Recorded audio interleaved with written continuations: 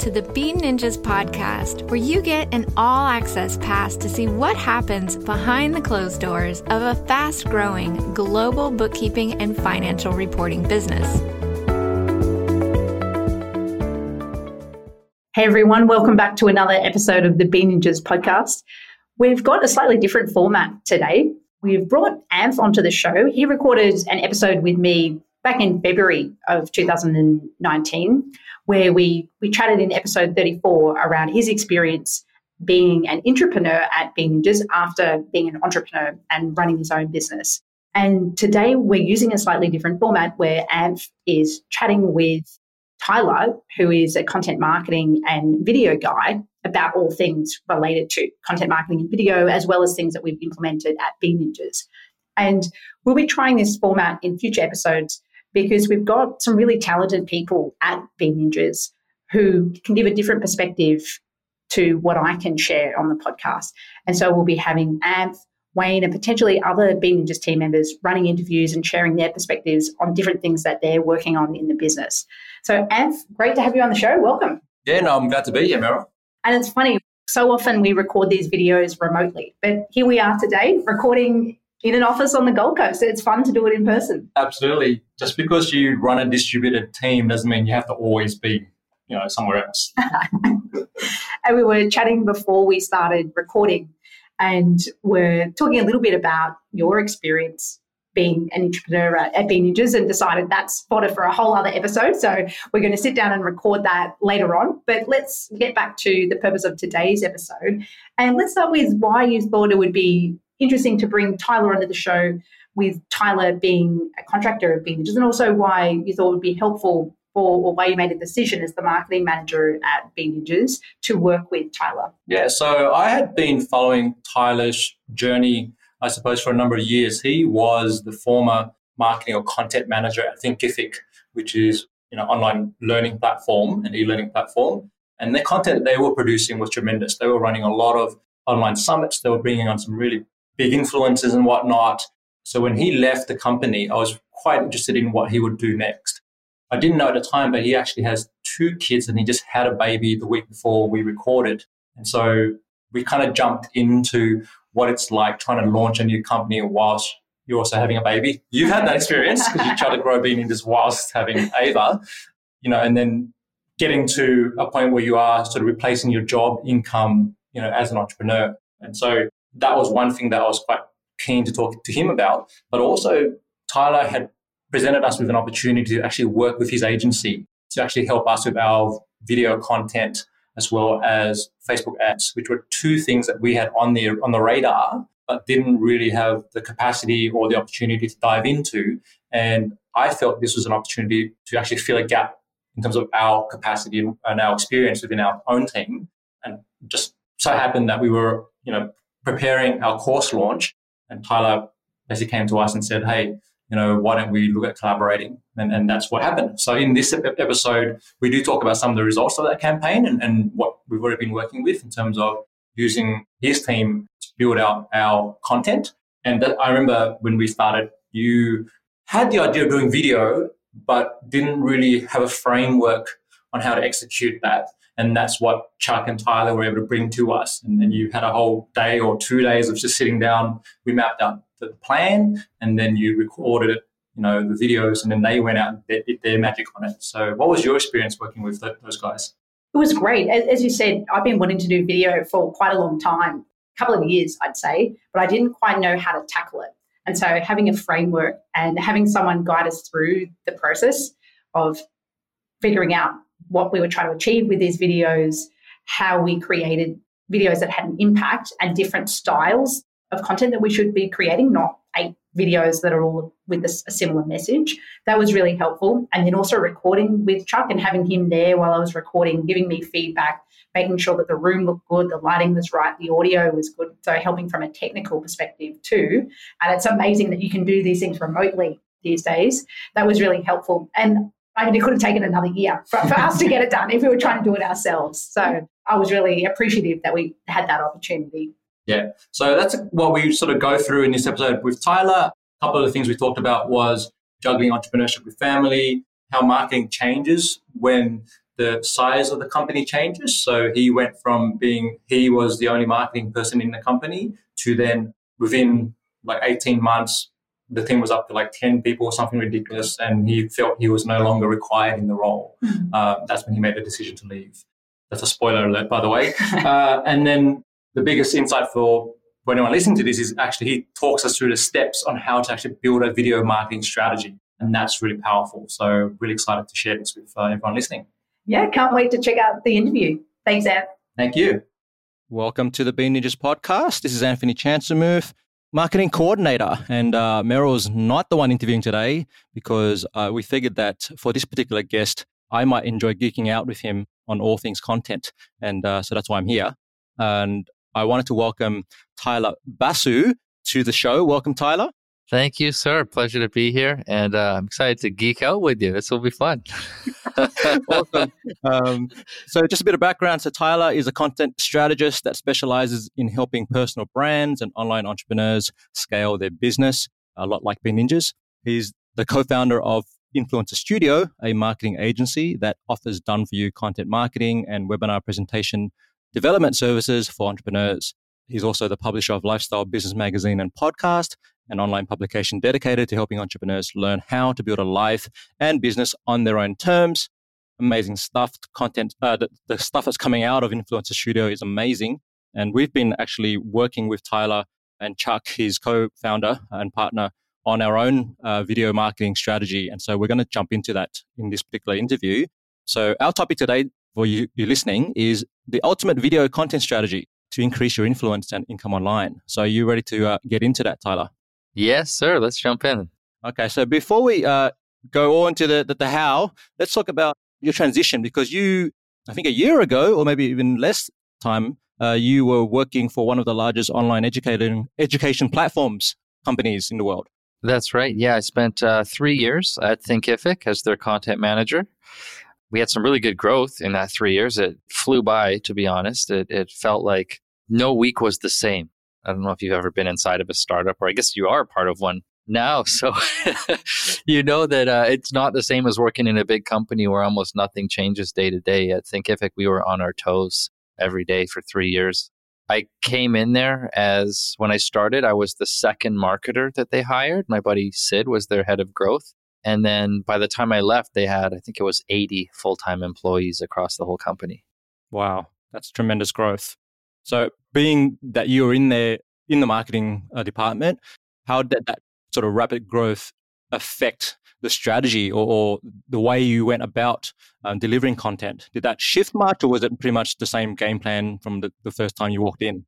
Yeah, so it shifted a big time, and it was a lot of trial and error because when they hired me, I had been a content creator and I had just left real estate to focus on it full time, like probably 6 months before I started working for Thinkific. So I had been doing it as a hobby. I had done blogs, I had done podcasts, I had done webinars, and I had even an online course of my own before I started working there. So that stuff helped me get the job. But once I got the job, there was no manual for me to follow of like, here's how we do content marketing here. It was like, here's our goal. Can you figure out how content marketing can get us to this goal? And I was like, okay, sure. So yeah, I just dove in. I bought every damn course and listened to every podcast and read every book on content marketing, went to a bunch of conferences and just really immersed myself in it. And so that first year was mostly focused on growing the blog in the first year. But by year 2, we added YouTube and webinars and online courses. And by year 3, we had done articles, interviews, case studies, webinars, courses, worksheets, guides, checklists, like probably a dozen different types of content. I think I personally published about 500 pieces of content by the time I left. And that whole time that we were there was no sales team. So all of the customers came in through some form of content or partnerships or word of mouth. So that's really fascinating. I assume there was support from senior management, if you even call it that, so the leadership team around investing in a content strategy as opposed to going out and hiring a salesperson to come in and just sell. So yeah, I'm curious about that decision because one challenge sort of we're facing within Bean Ninjas, for example, is, there's a lot of our sales comes from direct response, right? Like just going out to specific people and individuals, companies that we want to work with and building those relationships. But as you know, that takes a lot of time. Sometimes there's multiple interviews or conversation and proposals going out and things like this. Content also takes time, right? So content is, you can't assume you put a video up today and tomorrow you've got a sale or whatever. So it's interesting decision. Or I just wanted to understand, what was the rationale around, hey, let's go all in on content, and did you, being the one leading it, have to present some kind of business case to the business to say this is the way to go? Yeah. So in the time that I was there, the target market was the smaller businesses, personal brands, coaches, consultants. We weren't intentionally going after big companies as clients. So the enterprise side of Thinkific, which exists now, they just launched it this year and it's called Thinkific Plus. They are purposely going after these big organizations like banks and universities that are providing training to thousands and even tens of thousands of people all at once. But we started going, when I was there, the goal was, let's get some entrepreneurs creating courses on our platform. And so because of that, we just had to get them as far as a free trial from a marketing standpoint. Like if we got them to free trial, the onboarding process would kick in and get them to upgrade. And we would occasionally do webinars where we made an offer on the webinar and we'd skip that free trial process and we got them straight to a paid plan, right? Or the moment they signed up for a free trial, they were invited to the weekly webinar anyway, where they would be offered some bonuses and extra training if they bumped up to a paid plan. So we never actually needed a sales team taking calls to get somebody to a paid plan because it was happening in the onboarding process and through content already. It was when they decided to go after the enterprise clients that have longer sales cycles that now they've got account managers and salespeople taking calls to go after that side of the market. So yeah, the goal of content just became, how can we nurture all the prospects that we have? How can we teach people about creating and selling online courses so that our existing customers achieve success? And let's attract some new customers that are thinking about creating a course. And then let's get them to free trial and let's get them on a weekly webinar. And that's what the incentive to upgrade will be, presented to them. I love it. So let's jump into the point of transition when you actually left the company and then you decided to go out on your own. So a lot of our listeners, some of them are in that situation, right? They're working for maybe a corporate, maybe they're working for an agency, and they're thinking, oh, one day I'd like to do what Tyler's done and I want to go out and build my own business and live the dream, right? So what were the steps you took to make that happen, all the way from planning the transition to landing your first few clients? How did you bring the service offering that you were thinking about doing to market and then turning that into something that would replace your income at your previous company? Great question. And it was a big decision because Thinkific, they're an amazing company and they treat their employees very well. Like I was compensated well. There's open vacation policy, work from home policy, all the benefits, right? And I have 2 young kids and a wife that's staying home with our newest one, our baby who's not even 1 yet. And so for me to leave a very cushy, comfortable, fast-growing company, and it was a big choice to make. And so it wasn't impulsive for sure. It was probably 6 to 12 months in the making, from the time where I started to feel like Thinkific was growing to a point where I no longer got to be a part of a whole bunch of different things because the roles within the company were becoming very specialized. So like when I started and the marketing team was like 2 people, we were all doing a little bit of everything. It was kind of a gray area of who actually owned what. But by the time the marketing team was bigger than the company was when I started, everyone has their specialty. We're now a lot more process driven. There's systems and processes for everyone's role. And I helped create a lot of those systems and processes that lived inside of the marketing department. And so once all those existed, they didn't really need me to be the one running them all. Like anyone could come in and do that stuff, right? We were able to hire and train people and teach them the process, and they could do some of that stuff. So once the learning curve for me personally slowed down a bit and a lot of those processes were in place, I was kind of itching for the next challenge. And so for me, that meant going back to working directly with entrepreneurs and just going back through the cycle again of starting from scratch and building systems and processes, but this time for my own business instead of inside somebody else's. So that was like the motive behind why I started planning to resign. And again, it was a 6 to 12 months process. one of the first steps I did was jump on calls with other entrepreneurs and ask them like what sorts of challenges were they facing, what kind of things could we help them with. Thinkific's customers were always asking for help that was beyond the scope of customer support. So anytime they would ask for help with marketing their courses, I could create some content to try to train them and teach them how to do it. But there was always this chunk of people that said, well, I just want to hire somebody to do it. And once enough people, asked for that, I said, you know what, maybe there's an opportunity here where to not just teach everyone about marketing, but actually just go and actually do it for them as a service provider. So I started, taking calls with potential clients, honed in on one particular offer. The first offer I sold before I quit was setting up somebody's webinar funnel. Did those a few times. And then earlier this year, created a second one, which was the done-for-you content marketing. Because anybody that had a webinar funnel or a sales funnel of some kind, their next challenge to solve was, how do I get some traffic into this? So I created the other service to help them actually drive the awareness and the leads that will fill their funnel in the first place. So yeah, it was just me, jumping on the phone, talking to people, finding a need, and then putting together proposals, selling stuff, but selling a service before I actually had created it. And then, getting the first clients before committing to it. And then once I felt like, okay, I've honed in on an offer here that people are willing to pay for. I've got a couple of clients. There's proof that there's demand for this. Then I felt less risky resigning and jumping into it full time. That's amazing. And I want to just remind people listening to this that you're also a dad and you've got your wife and you've got your 2 kids and you're a baby on the way. So congrats on the new baby as well. Thanks. Yeah, it's incredible because I know how much effort is required to make all that work, right? Yeah. It hasn't been a whole lot of sleep the last few years, but it's been fun. It's been good. All right. So that was fantastic. Okay. So you had left the company, you got your business started, you did some initial validation. When did your co-founder come into the picture? He came into the picture before I left Thinkific. He was one of the people I booked a call with, to check in with him, see what he was up to. And then we went and grabbed lunch together. And I told him about, hey, I've got this idea for, offering content creation and content marketing for entrepreneurs. And he's somebody who's running a coaching company for entrepreneurs, helping them start their business. And he was getting asked for that by his clients all the time. And so he loved the idea of doing something together. And so, yeah, we tackled it together. And so I'm more of the sales and marketing guy, and he manages our fulfillment team. And he's been the one hiring and training the fulfillment team to actually do the work for our clients. And I just stay focused on my sweet spot of creating content, creating partnerships, and jumping on calls with potential clients.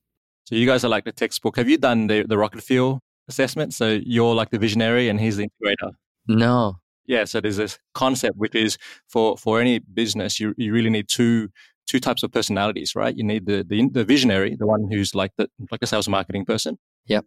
And then who can share the vision with the clients and the team. And then you need the integrator, who's the one who actually builds the systems, the team, makes sure that everything's delivered properly. Yep. And so that's kind of, it's interesting how you've created that. I can totally geek out on building SOPs and checklists. And, I live in Asana and I created processes for every type of content. And so we worked on creating that stuff together, and then he's the one that runs it, and delegates it to other people. Plus, he's been in business longer than I have. He's worked at, he's run multiple businesses, and he's worked as a marketing manager inside of bigger businesses as well. And so he has definitely more experience on the operations and recruiting and training and managing people side of things. I have more experience when it actually comes to content creation and content marketing. So it worked out really well. We're both bringing important skill sets to the table that complement each other very well. That's amazing. That's how Bean Ninjas was started as well. There's 2 co-founders, and then they built the business together, and then one sort of left and went to do his own thing. But that's it's amazing to see that transition. Okay, so now you've got this all going. Let's jump into what is a really hot topic. And I saw that in your Facebook group recently, you did a video on this, which is the idea of content marketing goals and metrics worth tracking. Working with, small businesses and entrepreneurs and coaches and consultants and those type of clients that you work with, what challenges do you see they face when it comes to metrics around marketing and content specifically? Yeah, one is having been misled in terms of what metrics to focus on. I see a lot of people all hung up on the size of their audience, and they want more traffic, they want more views, they want more attention. So I like to point out to people that attention is a vanity metric if it's not the right target audience. I mean, there was a few weeks back, I saw a headline on Fox News website that some Instagram influencer that had like 2 million something followers couldn't sell t-shirts. It's like they couldn't sell 36 t-shirts, I think was the number, to more than 2 million followers. So what's their problem there? That's somebody that was like focused on growing an audience that was not actually the audience that buys t-shirts. And so if your goal is selling t-shirts, it doesn't do you any good to have these followers that don't care to buy t-shirts, right? So I think if you're just focusing on audience size as a metric, there is a risk there that you're focusing on a vanity metric if it's not the right audience for you, if they're not an ideal client for you, if they're not even interested in whatever your products and services are. So yeah, I believe in getting attention for your business. Creating content is great for getting attention, but you could probably do pretty good if, even as little as 1,000 people that were really, really targeted knew who you were and followed all your stuff and consumed all your content, or even 10,000 people. And it's not super expensive or time consuming to build an audience that big if you're focused on the right audience in the first place. And yeah, you might not look like you're this huge influencer online, but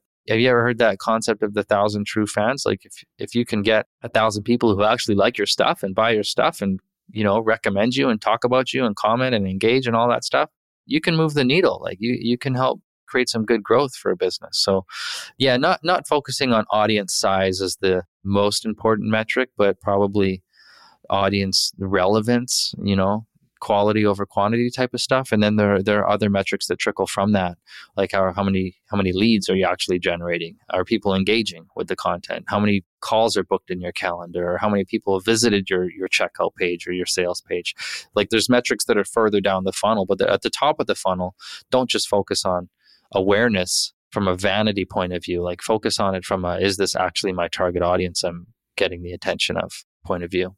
And that's a really good valid point that you're raising, because we are, it's quite pervasive in the sense that a lot of companies or small businesses and whatnot are really pushing this idea of an influencer. And we look at someone like a Gary Vee and they have, 1 million plus followers, and you think, wow, that's amazing. But it's really what you're saying there. It's if people aren't actually engaging with you and they're not buying anything from you, like it can lead down a slippery path where you end up having, entrepreneurs buying likes and doing things like that don't actually result in sort of a real ROI or a real benefit to the business.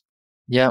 Or some people get into content creation thinking that they need a huge audience before they can monetize it all. Like I remember a couple of years back, I was at a podcasting conference and I'm in line talking to some other podcaster and telling me about his show, and the guy's got like over 1 million downloads on his show. I said, that's freaking awesome. Like I know how hard it is to get 1 million people to consume any type of content, let alone a podcast. That's a tough one to grow. And this guy has 1 million people listening to his show. I said, well, what are you doing for revenue? He's like, oh, I'm not monetizing it. I said, well, what do you mean? Like, do you need a bigger audience than 1 million people before you can monetize? But he's thinking in terms of, well, I want to try to get sponsors for my show and put ads on my show. And I'm like, well, do you have any of your own products or services? He says, no. I said, there's the problem. You've built this big audience and you don't have anything to offer them that's yours directly. You could have been monetizing when you had 10,000 listeners. If those 10,000 listeners needed your help to solve a certain problem and you had the product or service to help them. Absolutely. So let's jump into video, because that's something that you guys do really well, and you're obviously helping us through that as well. And the timing is really, really important, because right now, as we know, and some of our listeners know, video is hot, right? Like every platform is pushing live. LinkedIn just released LinkedIn Live. Everyone's going live, it seems. And video is, we can see based on the research, and the view count is increasing. The engagement is much better. Most of the traffic on the internet is video. If all you did was write blog posts or all you did was host a podcast, you're alienating a huge segment of your audience that doesn't consume that type of content. But pretty much everyone consumes video, and all of the platforms, you mentioned LinkedIn and Facebook and so on, like they want you to put videos there because it keeps people on their platform. It keeps people engaged. Everyone's watching video. So there's no point fighting that. There's a huge opportunity if you're willing to get in front of a camera and, share your insights on video, then you're riding the trend. You're not fighting against it. So can you help take our listeners through the process of creating a video content strategy, right? So say that they've bought in, they've gone, yes, Tyler, this sounds all great, but I don't even know where to start. Like, do I just start, recording videos on my phone and just throwing it up on channels, with whatever comes to my head? Or how can you actually, what's the better way to go about it so that, you're laughing because I'm sure you've probably seen people do that. Yeah. Yeah, and I've done that for sure. And so how do we actually do this so that it is strategic, so it is actually leading to leads and sales and some of those metrics that you've mentioned earlier? Cool. Yeah, that's a great question. So there's two paths we can go down, because one is if the goal is just frequency and, hey, you want to be in front of your audience a lot, you can pull out your phone and be on video a lot. Like you could do it daily. It's not hard. And whatever platforms you're on, if you're going down that road of, hey, I just want to be in front of my audience very, very, very frequently, then I would rotate between, sharing how-to advice, sharing stories, sharing proof of how you've helped people, sharing metaphors, sharing examples, sharing lifestyle posts, sharing things that you believe in, sharing things that you're against. Like rotate through the types of content. That's how you can easily be on video every day. Just give your audience a steady diet of these different types of posts. Don't always be sharing educational content. Mix it up. But then for the stuff that is more strategic than that, and you want it to be evergreen content and not just live on in an Instagram story for a day and then vanish after that. Like for the stuff that's evergreen and that's meant to become an asset that lives online, that continues to generate traffic and awareness for your business, that's the stuff where you want to be a little bit more strategic in what you're talking about, planning those topics so that they align with what your target audience is actually searching for. And so I think we took you through this exercise. Chuck might have done it on a call with you, but we've got this worksheet where we take somebody's area of expertise and their ideal client, who's the perfect client for them. And then we map out these topics that are categorized into, frustrations and challenges that their audience has, goals and aspirations that their audience has, and then the actual process that person would take a client through. If you're a real estate, if you're a realtor and you help somebody buy a house, okay, what's that process of buying a house look like? You break it up into milestones. And so you end up with these 3 buckets of content ideas. One bucket is the fears and the frustrations. One bucket is the goals and the aspirations. And the other is your actual process, your area of expertise. And so we can go through that stuff. And then, for every one of those topics, we want to pick a headline that... Tyler, can we pause for a second? Because I'm loving what you're laying down here, brother. Yeah, for sure. Let's use an example that would relate to our audience here. Okay. Let's say we have an online coach. Maybe they're in the wellness space. Maybe they're in marketing. I don't know. But let's just say they're an online coach. We're going to start with, okay, well, what do you do? And let's role play it. So you be the guide and I'll just answer, assuming that let's say I'm a business coach. Okay, so let's go from there. Okay, so what's the actual outcome you help a client achieve? Give me like one of the outcomes, let's say.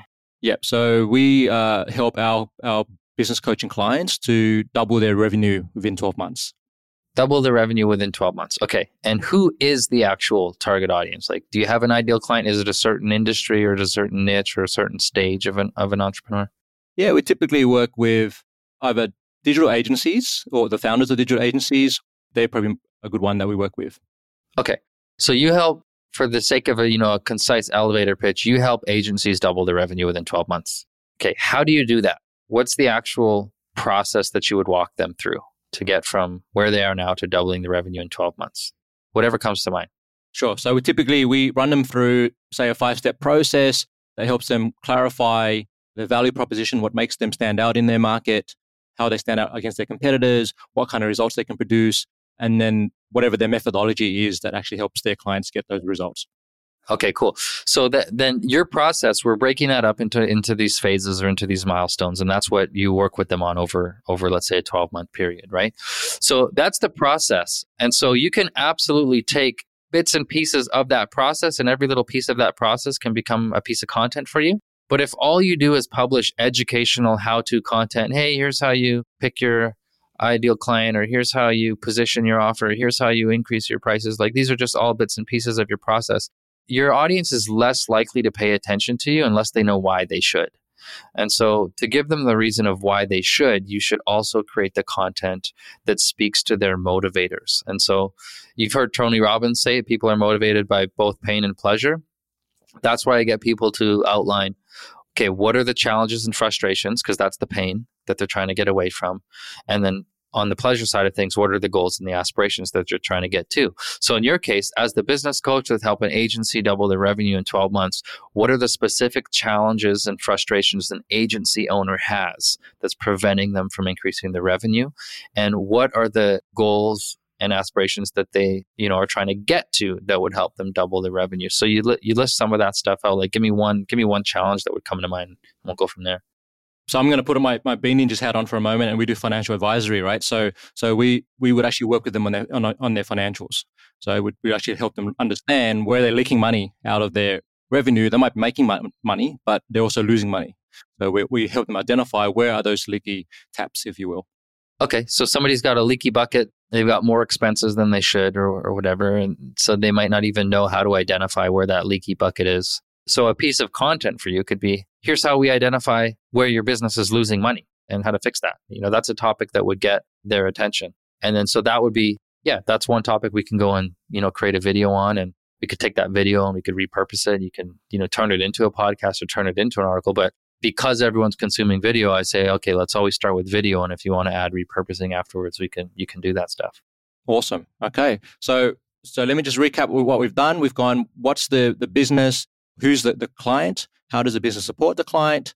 Then what is the secret sauce or the process that you take the client through? So these are sort of understanding really what the business is all about and who it supports. And then from there, we then extract what's your methodology, also the reasoning and the logic and the why. You talked about the purpose of the business and not just only focusing on the how-to content. We also need to look at what's actually sort of the pain points and the goals the clients are actually aiming for beyond, what you might immediately solve. That's something that I know when we did our Bean Ninja strategy with you, we looked at, what's the purpose of Bean Ninjas really? And we're here to actually help digital entrepreneurs to actually get their financial freedom, to get location freedom and these sort of things. And you kind of teased that out of us and said, okay, well, that's the kind of content you should be talking about, because if you're only talking about zero and, how zero works, a lot of people would actually tune out. I'm glad you recognize that. There may be some people out there that get really, really excited to talk about accounting, but for everybody else, it's just a means to an end. Like, it's the bridge that gets them to where they want to be. It's, and so that's why you got to create some content that shows them the promised land, shows them why this stuff is important. That's legendary. All right. So we got the strategy now. And then the next step, I remember you took us to was, okay, well, let's work out what are 10 potential videos that you might create based on those topics. We did that. And then we went, and I remember jumping on a Zoom call or something like that with Chuck. And he basically talked her through the 10 topics and recorded them in one go or something like that. Yeah. So that process is, we would call that batch recording, because most entrepreneurs, they don't have a lot of time for content creation. It's really hard to carve time into their calendar for content creation because there's so many other things pulling at their priority list. And so we found the most effective thing is like, okay, let's block off 1 or 2 hours per month and just knock out all of your videos for the month. So if you're doing a video a week, okay, let's knock out 4 videos in 1 hour. And then you've got a weekly video for the next month. So that's the process we found works best with entrepreneurs, because again, they might be the face of their business, but they're busy running a business. You know what I mean? So we can't expect them to be every day creating content. It's better to batch it. Yeah, that's what we did with Meryl. She recorded those videos, and now what's happening with you guys is those videos have been published. They're getting promoted. We're building up this audience of people that watch your videos, and that's like now low-hanging fruit for you. You could go on and retarget those people that have actually watched your stuff and move them along in the marketing funnel, turn them into leads and turn them into buyers.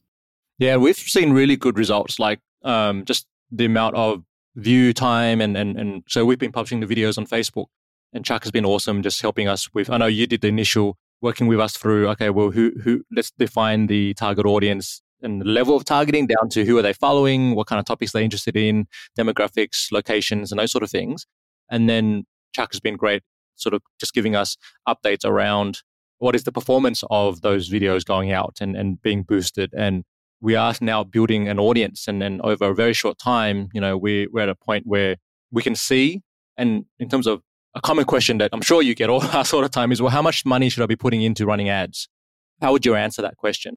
always work backwards from what you're willing to spend to get a client. If you know you take, whatever the average client is worth to you, hypothetically, let's say a client's worth, I don't know, $5,000, let's say, if you're a service provider or a coach or something, that's pretty reasonable. Well, then ask yourself, well, what amount of money would you be willing to trade to get that client in the first place and still feel like you've got enough to fulfill on your promise to them and pay yourself and have some profit and all that stuff? So you might be willing to, I don't know, spend $500, $1,000 maybe. $1,000 would be what, like 20% of that client's value? If you decided that was your client acquisition cost, you work backwards from there of, okay, well, how many people do I actually have to take a call with to get a client? Maybe that number is like 4. 1 out of 4 calls becomes a client. That's pretty average, win rate on a sales call. So you follow these numbers all the way through. So, at $1,000 to get the client, 4 calls to get the sale, each call is worth $250. Now you work backwards from there. Okay, what can I spend to get a call? What percentage of my leads actually book a call? Let's say 10% of your leads book a call. Well, I should really have a calculator in front of me before I start throwing out these things. You're the math guy here. But anyways, you work your way all the way through to like, what can you afford to get a lead? And then now you're starting to get really close to what you can afford to spend to get somebody to consume your content. Because there's going to be conversion rates at every one of these steps. Like, if you're starting at the top of the funnel with, okay, I got, if I can get 1,000 people to watch this video, and of those 1,000 people that watch those video, 100 of them, even just 10 of them, let's say, become a lead. And out of my 10 leads, 1 books a call, and it takes me 4 calls to get a client. Like, there's math that you can follow all the way through. So going back to your question of, well, what do I spend to promote a video or promote my content? Whatever amount is going to help you get your actual lead goal or sales goal or revenue goal. And, some entrepreneurs get spooked by that of thinking, oh, okay, well, I've got this amount of money now, and so I'm going to make my budget based on that. I say, well, maybe you should, if you set a budget based on your goals, like if you tell me you want 10 clients next month, there's a number, like there's a budget that will create 10 clients next month. And so be willing to spend that if that's the goal, and then the math is there and it's just a numbers game. There's no need to put emotion into this. Just look at the numbers and work backwards from, okay, if my goal is 10 clients, that's going to require a certain budget. If my goal is 5 clients, that's a certain budget.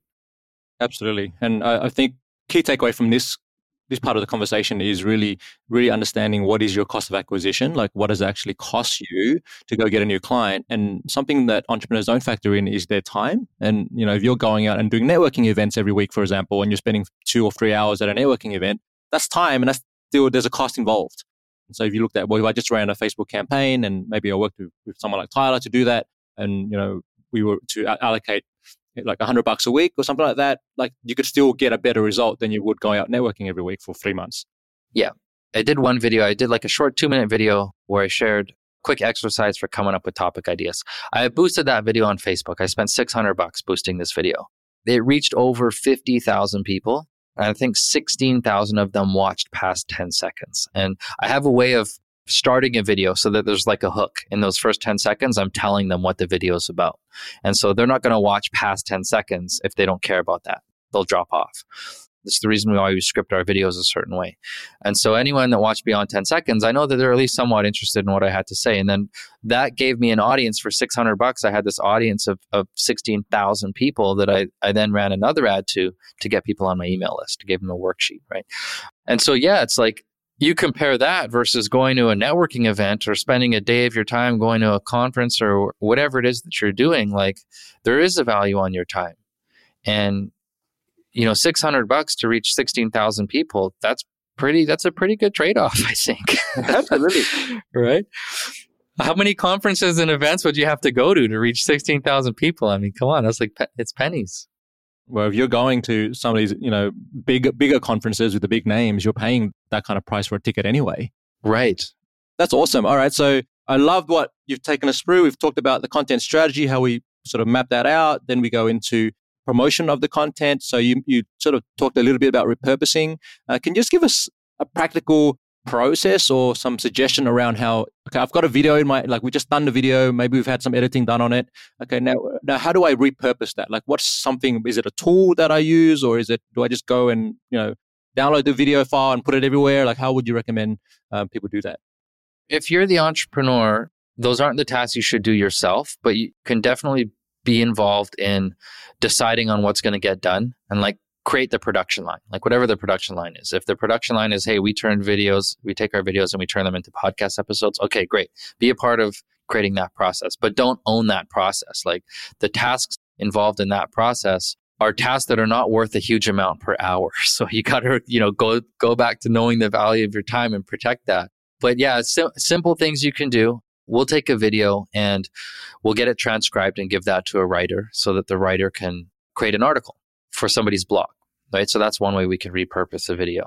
A 5-minute video generally becomes a 500-word article. 10-minute video, 1,000-word article. So with transcription, is that a human transcriber or are you using something like there's somebody's AI one now? I think we started with Rev and then Temi. We like Temi better. TEMI.com. So we use that to get the transcripts and the caption files because our video editor will take a caption and put the captions into videos so that those are shared on social and people don't actually have to turn on the audio. They can read the captions. And then the transcript we give to a writer so that they can pull quotes from that. We can create image quotes or they can go and write an article based on what they've pulled from the transcript. I don't know if you ever tried just like straight copying and pasting a transcript as a blog post, but it doesn't work out very well. The way that it reads is awful. But if you give it to a writer as basically their research resource, a good writer will take a transcript and do something good with it. So that's awesome. All right. That's a great tip, Tyler. Thank you. So video, you can transcribe it, give it to a writer. They create a blog post. You can also pull the audio out. That becomes a podcast. You can also do smaller videos or you can compile them together and do larger videos. There's many things you can do. You can do PDFs and things, but I don't want to overwhelm the listener. There's like half a dozen things. It doesn't mean you have to do all of them. It's just like how crazy do you want to get? Do you want to get with this stuff? Sending articles as guest posts too is that's a big win because for newer sites that don't get a lot of traffic, don't have a lot of authority, like if you're just putting short articles on your site, they're probably not going to rank in search engines anyway. It would be better to do 4 videos and then round them up and have a nice big 2,000-word guide or 3,000-word guide, put that on your site. But the shorter ones, you can send those as guest posts to big publications, and the big publications will rank on search engines and get you some traffic. And that's a brilliant strategy. We can go into that one all day, but let's move on. I love that. Pay attention because Tyler's just dropping some amazing tips here. We're going to wrap up with just a couple of questions here. Tyler, what podcasts or books have really helped you on your journey to understand content and marketing and small business? The first podcast I really got hooked on was Smart Passive Income, Pat Flynn. This goes back to 2013, 14. I first started listening to him. More recently, though, I've been listening to the Traffic and Funnels guys.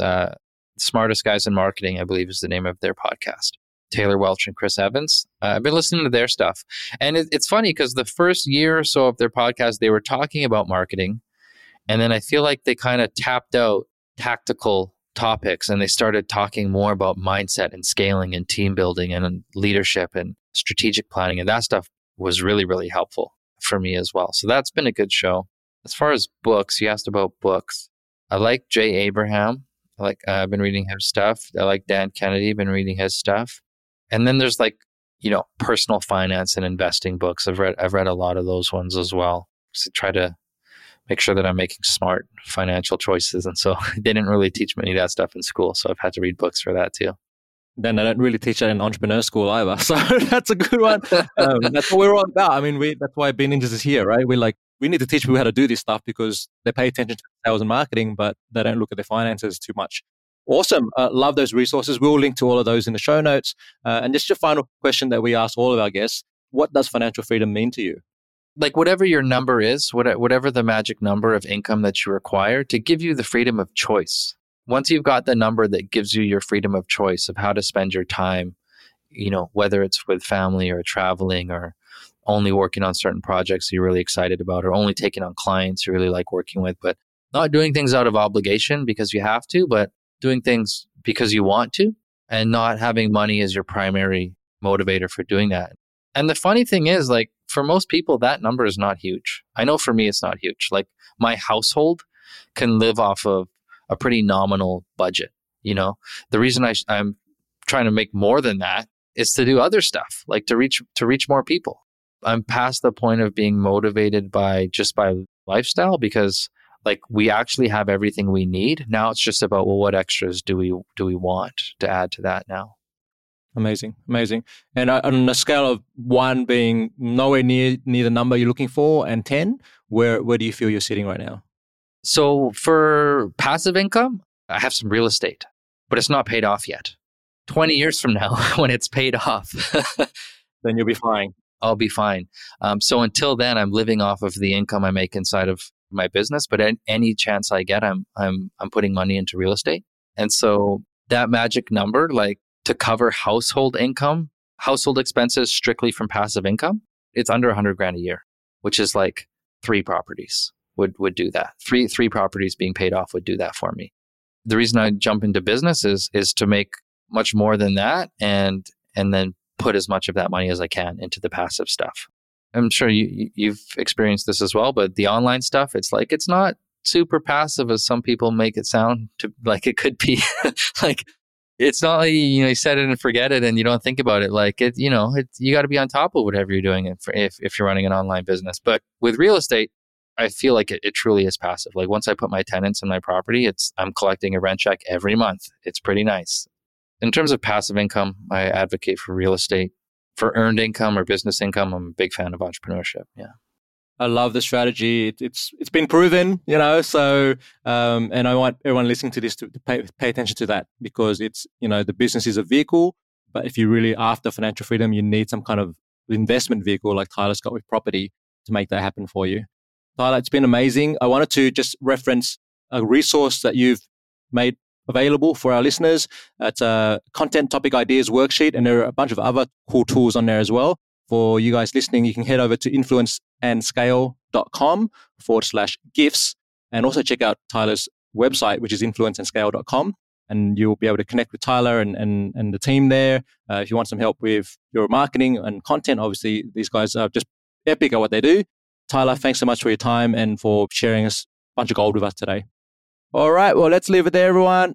We will say bye. And as always, if you love the show, subscribe, leave us a review, give some feedback. Also, do a shout out to Tyler on his social media and let us know what you learned from him today, because I think that would be helpful for him to know. And thanks so much, everybody. See you soon. Thank you. This was a lot of fun. Appreciate being on your show. Thanks for listening to the Be Ninjas podcast. Here are 3 ways to grow your freedom business faster. Number 1, download our free Zero Small Business Toolkit. Go to beninjas.com/podcast gift and use our cash flow forecasting template, as well as the other resources available. Number 2, subscribe to this podcast. Don't miss another episode, as we'll be bringing you more inspiring guests, small business finance and zero tips, and also an inside look at how we are growing Be Ninjas into a global brand. Finally, they say the best way to retain what you learn is to share or teach what you've learned with someone else. So leave a review on iTunes with your key takeaway from this episode. Alternatively, you could also post and share this podcast on social media. Be sure to tag us at Be Ninjas or use hashtag Be Ninjas on LinkedIn, Facebook, Twitter, or Instagram. This will help us to grow our community and help even more small business owners to create freedom through stress-free finances. So once again, download, subscribe, and share. That link again, beninjas.com/podcast gift. Catch you on the next episode.